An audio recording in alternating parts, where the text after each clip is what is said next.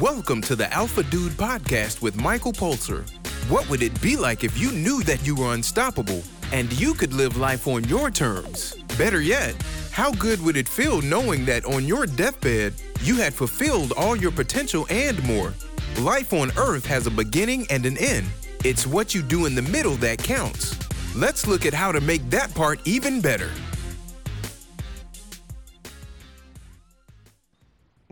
This episode will be focusing on lie detection. In the past, I used to teach a mini course called Lie to Me. Essentially, it was a lie detection course. And lie detection is a lot like magic tricks if you've ever done any magic. To get good at it, it takes a lot of practice. And you have to ask yourself in the first place, with all the practice that's required, is it really worth it? Now, even if you don't devote a massive amount of time to it, just simply getting older allows you to refine your BS filter. And when you hear something that's fake, it'll go off.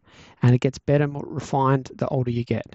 But if you apply intentionality to it, if you understand the little tells and everything that's behind it, the refinements will come across a lot quicker and a lot smoother. So we'll look into this a bit further, but my personal strategy when it comes to lie detection is starting with the first question, and that is even before you meet the other person, and that is to look at yourself, apply it to yourself first. Do you lie?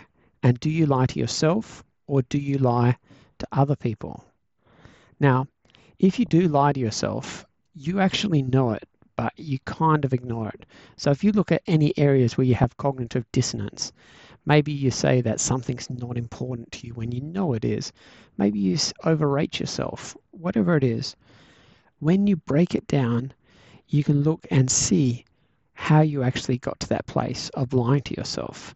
Now, this leads to massive personal growth on its own, but it also has a side effect of helping you understand how the lie is told and unfolded in the first place.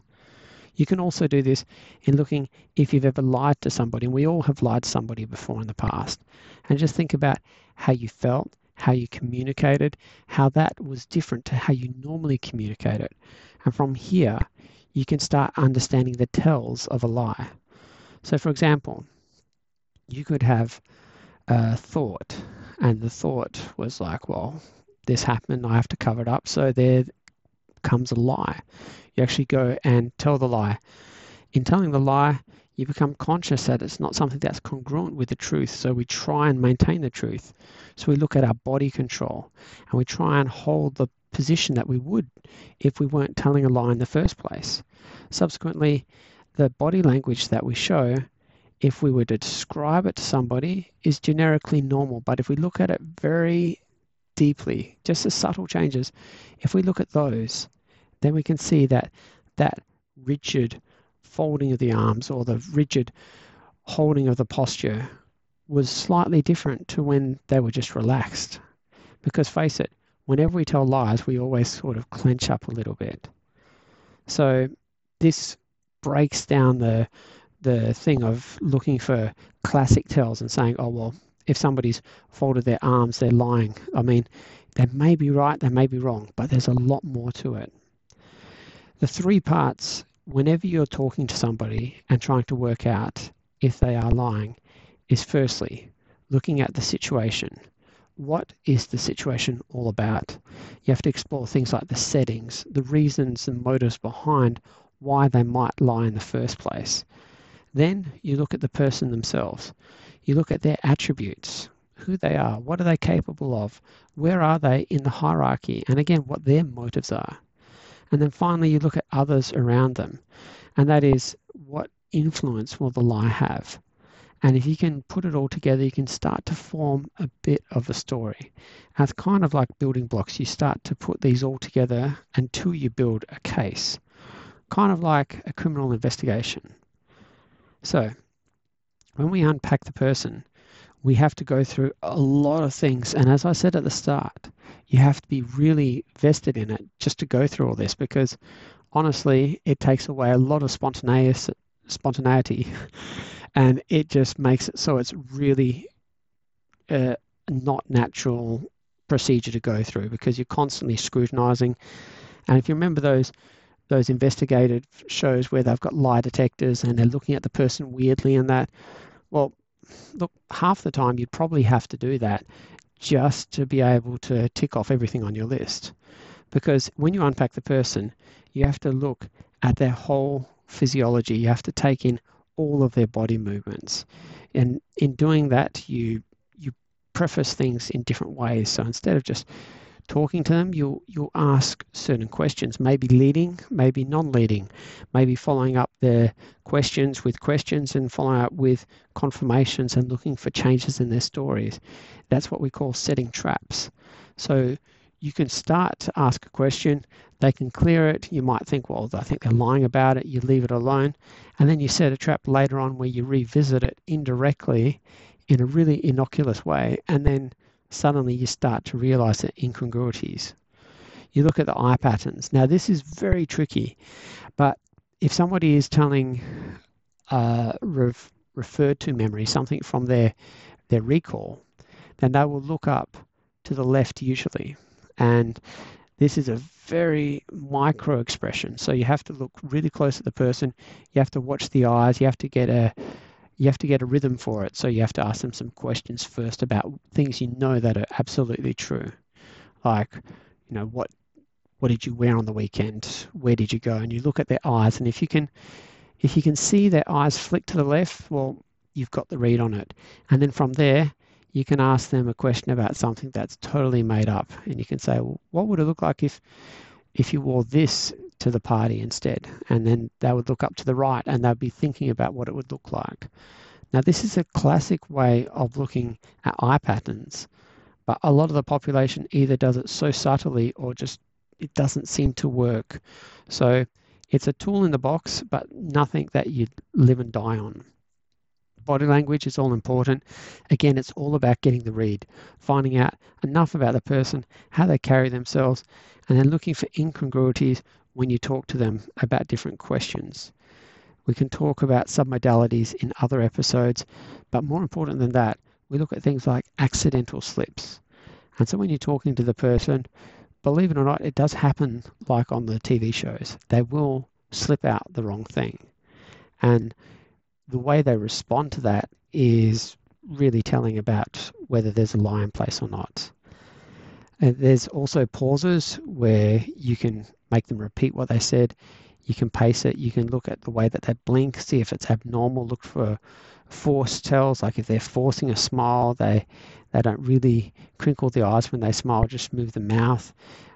When they're nodding their head a lot during their denials, it's trying to get you to go ahead with them and nod as well, which is kind of manipulative.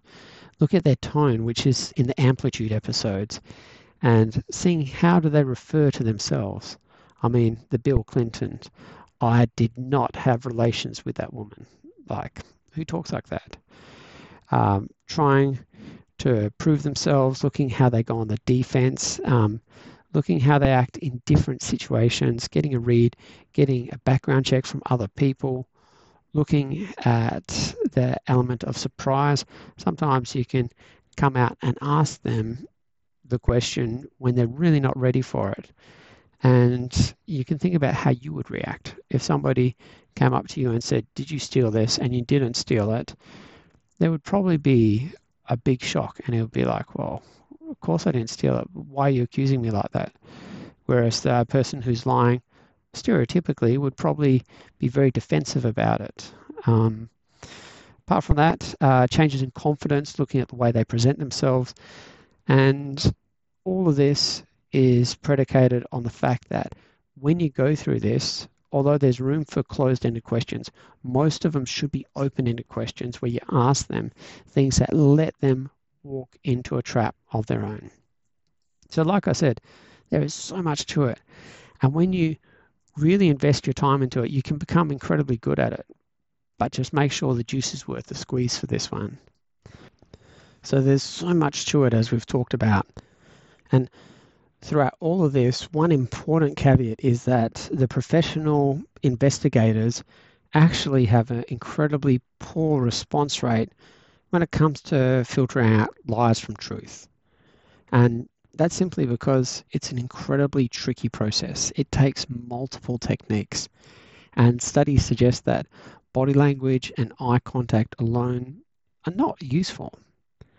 The thing that we have to remember also is, let's say that you've detected somebody lying. So what do you do now?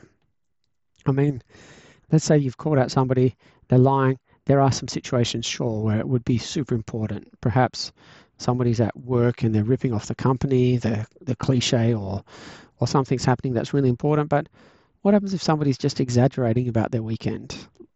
I mean, does it really change much of the interaction? All it means is that for you become more suspicious and your interactions become stranger and stranger. I would say that the best advice for all of this is probably like Jordan Peterson says, and that is try to tell the truth as much as you can. Because when you do that, you start to have a respect for yourself. People start to respect you, and consequently, people will often start to treat you the same way. And when they do, you will then be able to notice that people who treat you differently perhaps have something to hide. Those people, when you're used to being told the truth all the time, sometimes it's like the mismatched piece, the bit that's obvious, and you're able to detect lies straight away. Because truth is absolutely the greater good. And it's not always pretty. I mean, to deceive is the opposite of doing the truth. And to tell somebody the truth, essentially, truth is the greater good. And it's not always pretty. To deceive is the opposite.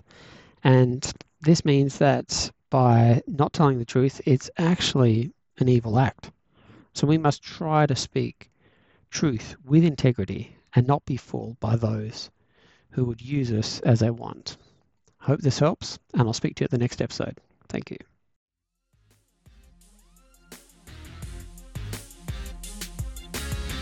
Hope you enjoyed the podcast. If so, rate it from the place you downloaded it. For any questions, send an email to michaelpulser@gmail.com.